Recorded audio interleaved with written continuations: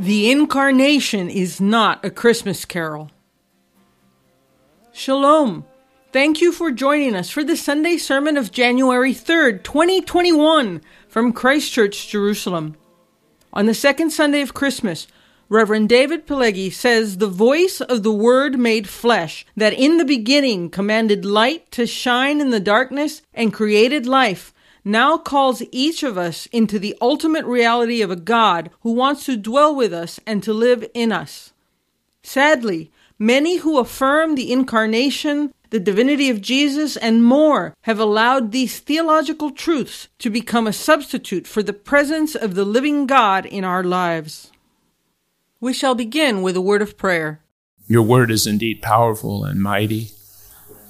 Lord, it accomplishes your will in this world, and it, Lord, brings judgment upon the wicked, and it changes, transforms the righteous. We pray as we consider your word that you will reveal yourself to us and enable us, Lord, to have a better, fuller understanding, even if it's just a little bit of what it means that the Word came and dwelt among us, became flesh. We ask in the mighty name of Jesus. Amen. Oh my goodness. I think for years I've stayed away from this passage for the simple reason that it's so overwhelming, right? It's so powerful. It's so pregnant with meaning. I don't know how one small sermon, even one of my long ones, that go on for an hour or two, how it can do it any justice. And yet, as we wrestle with this passage, really we have to conclude, there's no other conclusion, that our faith, yes, and all that we believe doesn't first and foremost rest on the resurrection or the crucifixion or the giving of the Holy Spirit. It is dependent upon the incarnation, right? And if the incarnation isn't true, if I could paraphrase Paul, all of us are fools, right? We're believing a fable or a fairy tale.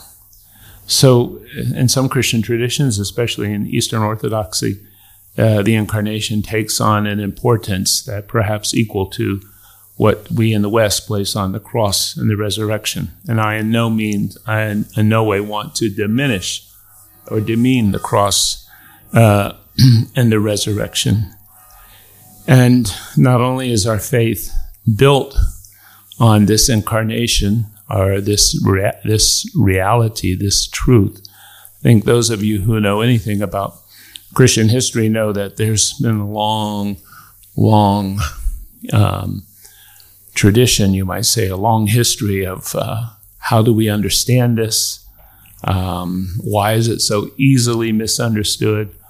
Why is there in every generation confusion about the nature of Jesus? Yes, who he is, what he did, yes, what his relationship with the Father is like, what his relationship to, what is his relationship to the church. And we strive, many of us, we've made an effort to ensure over the centuries, yes, that we have right doctrine, that we have orthodox belief, and we have orthodox practice. Now, I don't want to minimize that, because having right belief and right practice is absolutely essential.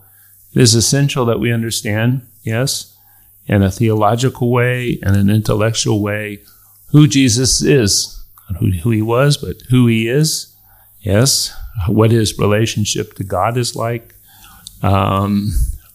his pre-existence, yes, so on and so forth. And oftentimes we, as a community, we substitute the theology or the belief or a creed, yes, for an incarnational reality. And again, I don't want to promote bad theology or say theology isn't important. I don't want to say the intellectual life isn't important. I don't want to say philosophy isn't. These things are essential. But equally essential, yes, equally essential is an incarnational reality, right? Is that we experience in our daily lives, yes, the incarnation, not just at Christmas, but every day. What does the incarnation mean? Incarnation simply means, yes, that Jesus is with us and Jesus is in us. That God is with us and with his people, and that, yes, he's not only with us, but he's even more intimate because by the Holy Spirit, he is in us. And if we forget that, we forget it at our peril. And Christianity becomes a set of ideas and a set of theology, or a theology and a bunch of doctrine. Now, I think the way to look at our text is to, and there are many ways, by the way, into this text. It's like jumping into the sea. But the obvious way into the text is, of course, to open to Genesis chapter 1. And in Genesis chapter 1, it talks about God creating. And interestingly, it doesn't say that God created from nothing. God created from something. So something is already there. And of course, the Spirit of God was hovering over the waters. And in some later Jewish Bible commentary, the Spirit of God here is substituted for the Spirit of the Messiah. So something we'll come back to in just a minute. And the first thing that God said is, let there be light. Yes, let there be light. And only after there is light do we have life, right? So we have the pairing and the connection very beautifully in Genesis chapter 1, the first creation account. We have this light and this life. Because when we go down to, I guess it's day 3, it says, and God said, let the land produce vegetation, seed-bearing plants, so on and so forth.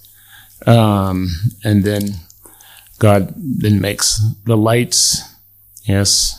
And then after he makes the lights, he begins to make the great creatures of the sea and the sky and so on and so forth, and finally ends up, right, after creating life, creates humankind, which Psalm 8 reminds us is the pinnacle of his creation, even though we may not act like it as human beings from time to time.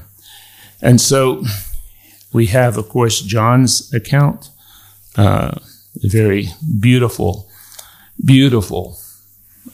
piece of poetry, very beautiful song, actually something so profound that, again, a sermon or theological explanation rarely does it justice. That's why sometimes when we're thinking about the creation, or we're thinking about Jesus as being the Word who's incarnate with the Word who is with God from the beginning, sometimes it's only art or music that can give us you might say, a deeper appreciation for this reality. And ultimately, perhaps the deepest appreciation is that we experience the incarnation ourselves every day. But in the beginning was the Word, and the Word was with God. So just as Matthew and Luke, not Mark, start with a Jewish story, and we have the context of Jesus and how he fits into the covenant, into the story of Israel, with his miraculous birth and all the the miraculous things that happened surrounding his birth, John's gospel goes back even further. It goes back before creation. And it gives us a tiny hint that we get further glimpses of in the Gospel of John, but it gives us a tiny hint, yes, of not only who Jesus is, but what his relationship is like with his Father. In the beginning was the Word, and the Word was with God, and the Word was God, and he was with God in the beginning. Through him all things were made. Without him nothing has been made. In him was life, and that life was the light of men. The light shines in the darkness, but the darkness has not understood it. So again, it picks up the key themes of Genesis chapter 1. Light, life, darkness, because while this is a beautiful story, yes, there's also going to be, from the humans that God made, and he made us, may I remind you, he makes us not because he's lonely and he wants company or needs some pets. Yes, he makes us because it is an expression of his love. He creates out of love, and he creates in order to bless us, according to Genesis, and or in order to give us life, yes, and to enter into relationship with us. Yes, that's the purpose of creation.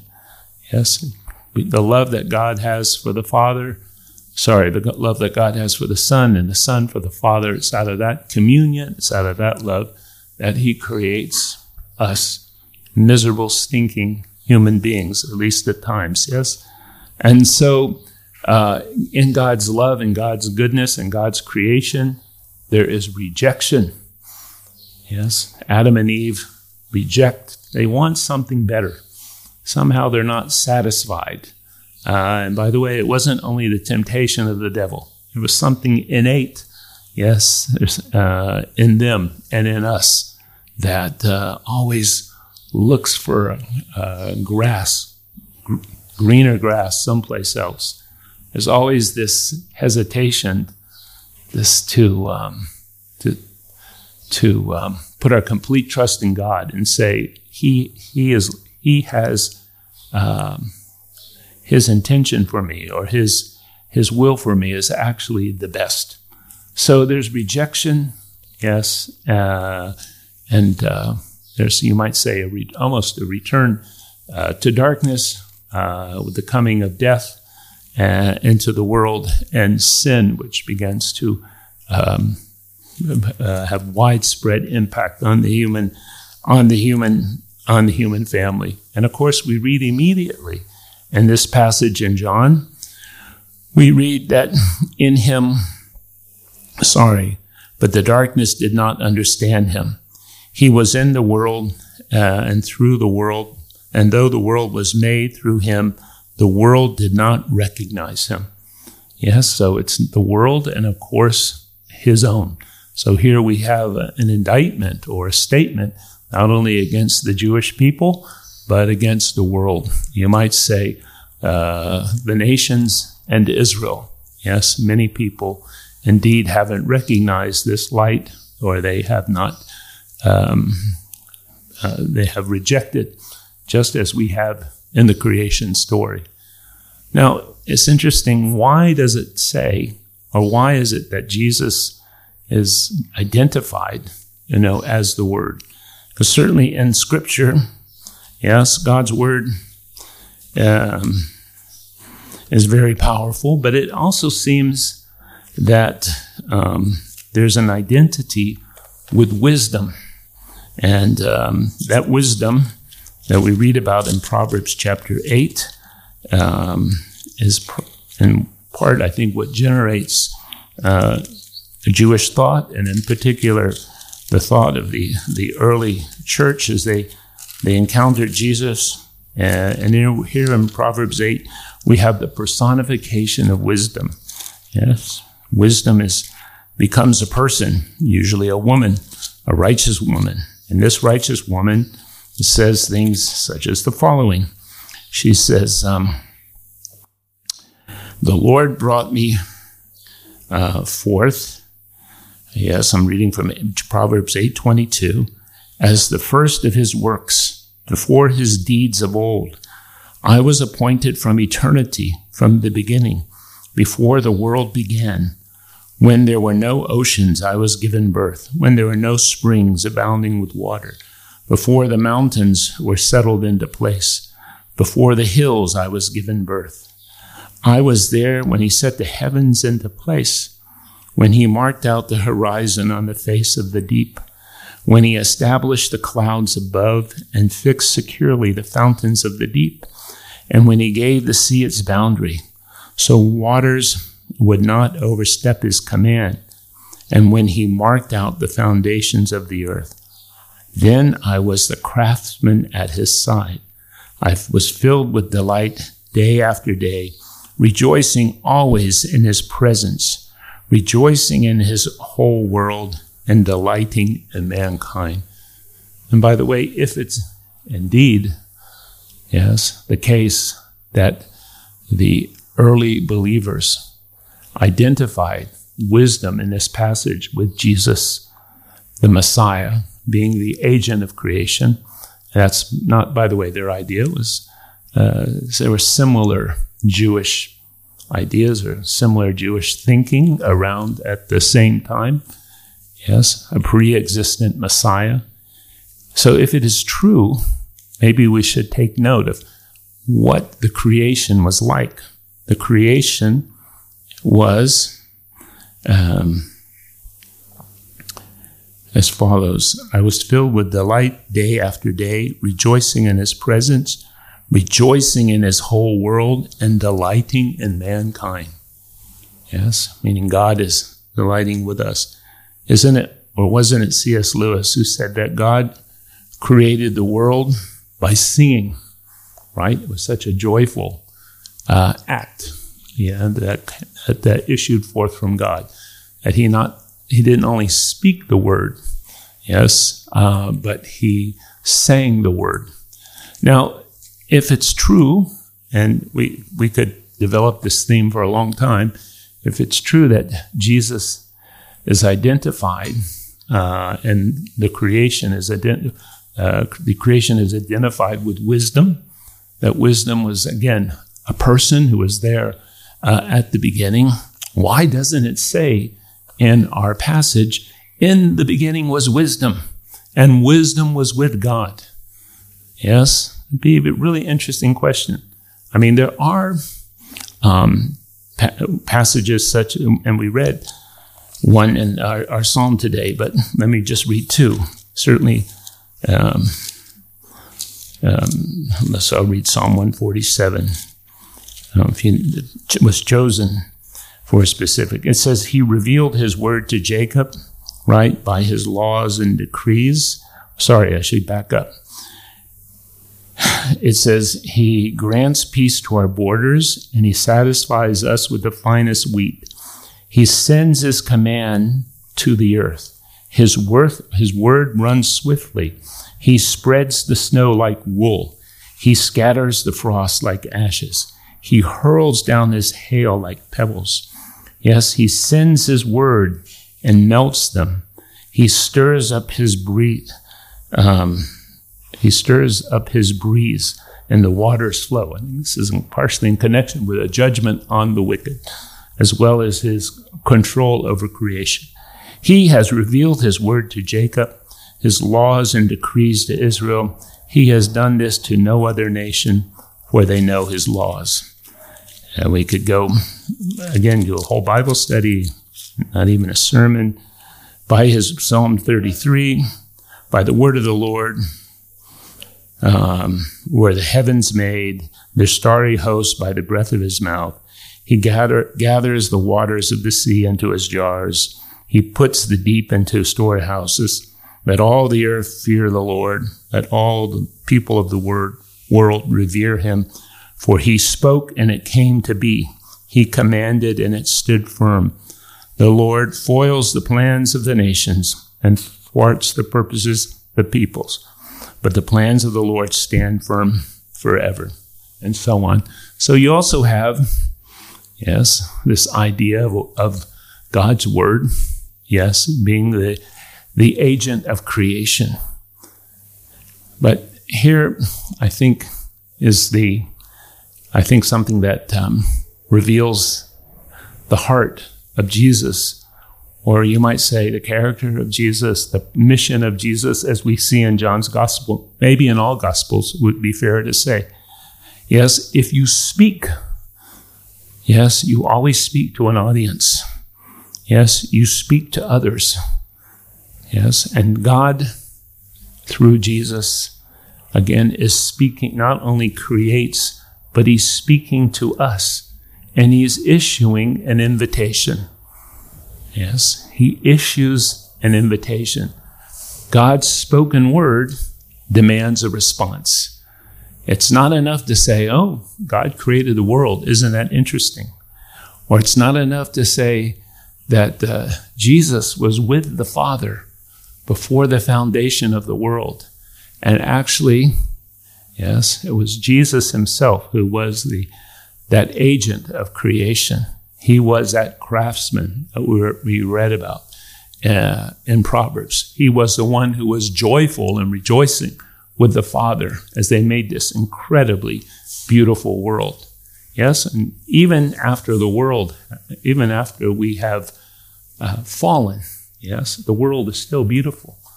And life is still amazing despite the fall. We still see God's handiwork, yes, in the heavens, or God's handiwork and the creatures of this world.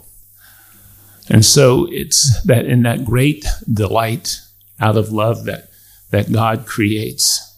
But God, when he creates, he speaks, right? So in order that there may be a response, that there may be, God creates so that there is a relationship. And of course, we know that God came every evening to speak to Adam at the beginning of creation. And after Adam turned away, yes, God speaks again. He spoke through the Torah.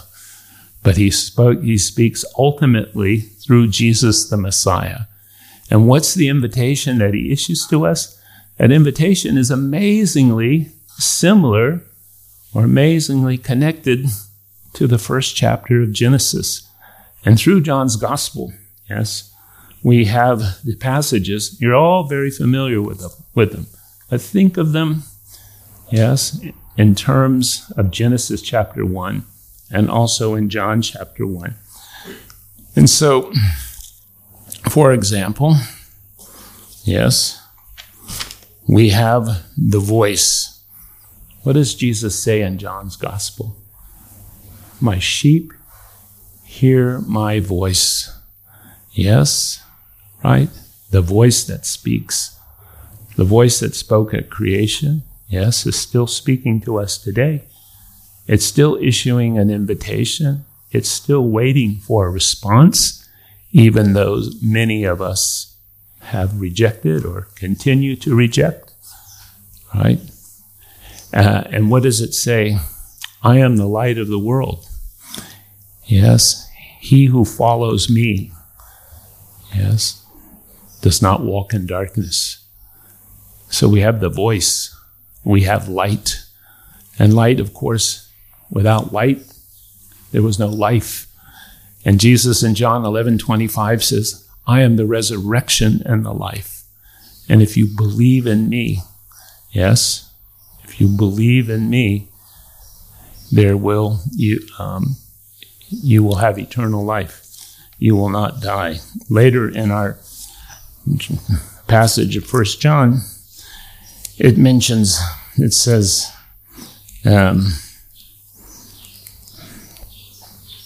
yet to those who receive him, yes, to those who believed in his name, he gave them the right to become the children of God. Yes, and this is John's point, that this is not simply physical life that Jesus is offering, as important as that may be and essential as that be, but there's another level of life. And this level is divine life. It is the life that he shares with the Father and the Spirit. And his offer, his invitation is to bring us into that relationship. But of course, as I said last week, in the incarnation, there's an exchange. Maybe that's the best way, one way to understand this incarnation. Jesus comes and shares our life, yes, and overcomes, yes, so that we can share his life, yes, and share in his victory. So it requires, on the part of Jesus, a humiliation and a sacrifice. And it says, by the way, in John chapter 1, it says, we beheld his glory. What is John's glory? What is glory for John in the gospel? His crucifixion, his death, his humiliation, yes, his shame. John makes it very beautifully clear that the humiliation and the shame of Jesus is actually his glory. It's actually his exaltation. It's a beautiful reversal. The death of Jesus wasn't his worst moment. His death and resurrection was his greatest moment. And the early community says, we saw that. We witnessed that glory. Yes. But in order to be a child of his, see, in order to walk in the light, in order to hear the voice, in order to enter into eternal life, yes, there's an exchange. Something is required from us. And that response might be, in John 1, if we believe. Well, what does it mean to believe? To believe isn't, again, it's not something intellectual, but it's if we are willing to entrust ourselves to him. Yes, if we're willing to totally give ourselves to him and allow him, yes, to take control of our life. So to believe means to stay with Jesus, to abide with Jesus, to trust with Jesus. And what does it mean if Jesus is the light and if we follow him, meaning if we imitate him, yes, if we do what he does or live the way that he did, yes, then we are in the light. We're not in the darkness. It's not enough to say Jesus is the light. Jesus is the light of the world. Nobody follows him. Yes, we're not very well illuminated, I would say. Or, my sheep, again, hear my voice and they follow me. Yes, it's God speaks, but we must respond. And again, if to have that eternal life, yes, it becomes entering into a relationship in which we surrender ourselves by trusting in him. So Jesus said, I am the resurrection and the life. Again, the resurrection isn't just a doctrine, it's a person. I am the resurrection and the life, and it's by, again, putting our confidence in him, putting our trust in him, abiding with him, staying with him, connecting with him, yes, being nurtured by him. That's where we have life. That's where we have light. That's where we hear the voice. And the goal of all this is not just to get to heaven. The goal of all this is for each one of us to experience what our friend Leanne Payne calls, yes, but she took it from C.S. Lewis. So for those who stumble over Leanne Payne, I don't know, very few might stumble over Saint C.S. Lewis, yes, is an incarnational reality. Again, this reality, that daily reality, that the Lord is with me and the Lord Jesus is in me by the Holy Spirit. And that's the most important reality in our lives. That's our most important identity.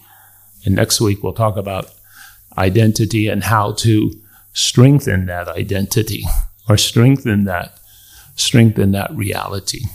It's not something that we can do now. But sharing in this incarnational reality means that we share in his holiness.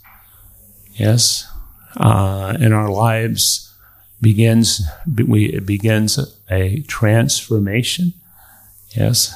That we begin to have his patience and his love for people, and the joy that he has for us. It's not something that we have to do on our own. Yes, the reality that Paul tells us, I no longer live, but the Son of God lives in me or lives through me, really is that incarnational reality. And whether it's by praying or listening to his voice or trusting when we don't think it makes sense in a rational way, these are all many ways in which we practice, yes, that reality. Finally, just again, it has to go from a doctrine of orthodoxy that we fight about. And again, I would like to stress, it is indeed important if we read 1 John, which is a commentary and a correction, you might say, on the abuses of John's gospel. It is important to have the right teaching. It is important to have the right idea. Yes, because Jesus, who's a savior or who brings salvation, who brings us rescue, can't be anything less than divine. I don't know how a human can save us. I don't know how another human being can give us, the necessary hope or grace, to live in this life. But it has to be more than a doctrine. Again, it has to be, something that we're aware of every day. And it requires us to enter into it, to practice, to make that response. To make that response so that the Word becoming flesh and dwells amongst us isn't something that we only find on a Christmas card. Let's pray. Father in heaven, we all of us are distracted, and many of us have attachments, that come before you. We have idols. We have things that we stumble over and get in our way. Lord, including our intellect. We do pray that you will give us, each one of us, grace to enter into the mystery. Yes, the mystery of your Son, Jesus, and how he wants to dwell in our midst and wants to bring us blessing and ultimately to enter into relationship, not only by being close to us, but by being in us. We pray that that truth, Lord, will go deeper and deeper into the lives of us, into the lives of each one of us, and that every day you will remind us, yes, of that reality. And we pray in his name. Amen. Thank you for listening. If you've been blessed by this teaching, let us know by leaving a comment on our Facebook page, on SoundCloud, or by leaving a review in Apple Podcasts. You can offer practical support by giving a donation at christchurchjerusalem.org. Thank you, and blessings from the City of the King.